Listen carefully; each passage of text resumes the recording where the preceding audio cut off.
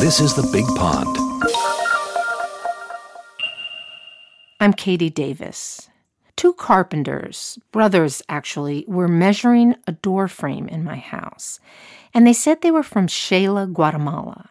I showed them a photo of my son coaching a girls' team in Xela. The brothers leaned in to look at the photo, at the woven skirts the girls were wearing. Yes, that's Xela. See the pattern and the weaving of the skirts? That tells us.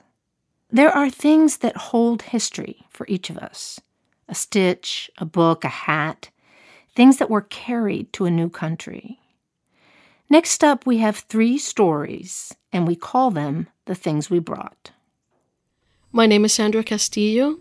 I left Cuba on July 20th, 1970, during the Johnson administration's freedom flights.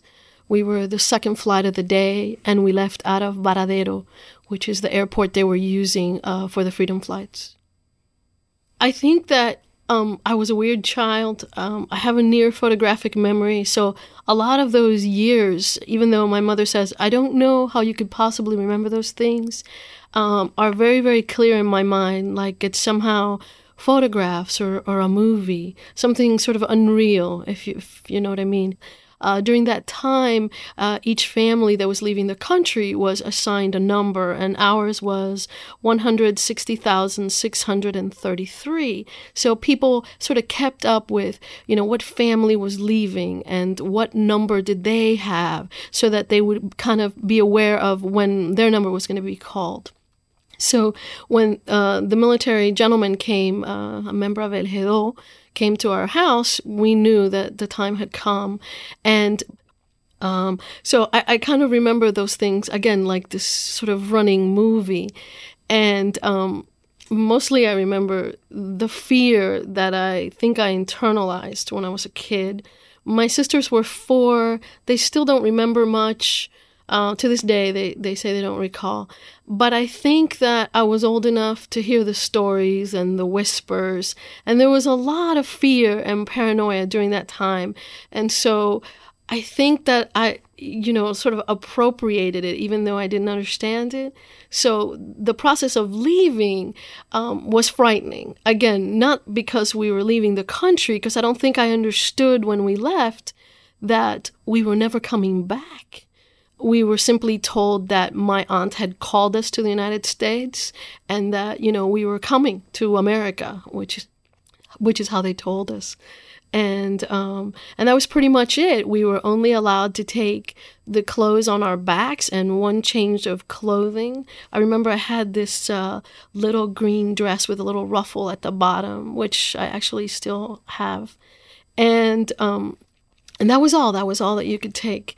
But my mother had crocheted our underpants for my sisters, my cousin Madeline, who came with us, and basically she created a little pocket in our panties, and she stuck gold, our childhood necklaces, our ID bracelets, and the little azabaches that we all wore as kids, which they're supposed to protect you from the evil eye. And so all those things were sort of divvied up and put in our underpants, and we carried those on the plane. And I remember that I was really, really frightened, and my mom thought that it was that I was afraid to fly. And I just didn't want to say that I was afraid that they would find out that we were ultimately in violation. We were transporting things we weren't supposed to be carrying. So I remember that distinctly. My name is Katja Sippel. I was born in the UK, in Dorset, because my dad's English, but my mother is Bavarian, from the Munich areas. And when I first came here, I brought my diary that I had been keeping since I was 12 years old. I also brought my wedding dress. What do you remember about the diary? What do I remember? Well, in retrospect, I guess it seems all a bit silly, typical preteen and teenage girl stuff about boys and music, but I also wrote about some of my aspirations when I was 13, 14, I wanted to become a ballerina, a ballet dancer. And I actually, I pursued that with great vigor and discipline. I practiced at an opera school 5 days a week, 3.5 hours every day. Then I had an accident and I wrote about the devastation. But we have to deal with ups and downs in life. And I guess I just had to deal with mine a little bit earlier, at a younger age than some other people. And when will you pull it out? I mean, I have one of those diaries. When do I pull it out? That's a good question. It's in my bedstand, and I haven't pulled it out in a long time.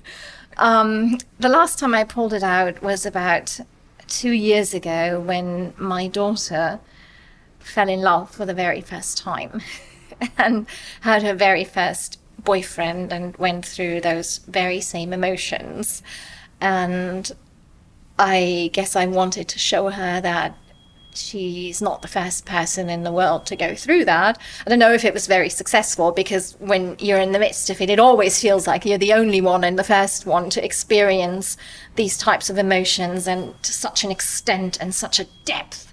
But I guess I'm hoping that I was somehow able to help her and at least show her that there is life beyond the first heartbreak. Did you show it to her? I did. I gave it to her and I said, you can read it. And I kept it for her. My name is Cosmin Soare. I came in the United States August the 3rd, 1990. I was 36 years old. So I grew up in a communist system in Romania. And actually, the reason I left the country, I always believed during the communism will be finished and, everything will be supposed to get better. But when I realized it was a coup d'etat, basically they kill our dictator in the eve of Christmas Eve. That was 1989, which was a kind of curse for the country and for the people. Actually, Vlad the Impaler, which is Vlad Dracula, died in Christmas Eve in 1500. I got so sick because of the political system, and I have to leave my country. It's very painful, When you live as a child, you don't realize, but when you live at 36 years old, it's very painful to leave your country. So basically it was political reasons, and I came in this country with a suitcase and $170 in my pocket. Regarding the things which I brought with me, more than half of the things were related to my future job, because I used to be a fine dining waiter in Romania. So, I brought things like white shirts, black socks, white opener, black pants, hopefully, to get a job, which I got it, a job in a restaurant in 2 weeks since I came to Michigan. So basically in a suitcase, I put a Bible, I put a letter of recommendation for employment. I used to work for the Canadian ambassador in Romania, so that letter brought me, a good job, in a fine dining restaurant in downtown Detroit. So basically it was very limited items which I brought with me. We still have our necklaces with, our little crosses and our little patron saints. And my mom had 2 boys before us, and sadly they died. One of them died at birth, but her other son, born before me, actually lived till he was 2 years old, and he passed away. And so one of the things that we brought with us was his little necklace and his little ID bracelet, his little baby ID bracelet. And my mother told me recently that she still has that in her jewelry box. I think the thing that you most miss is not the things that you owned. It's the country itself, having no access to that life, to who you might have been, to people that you knew. I had a best friend who lived next door to us.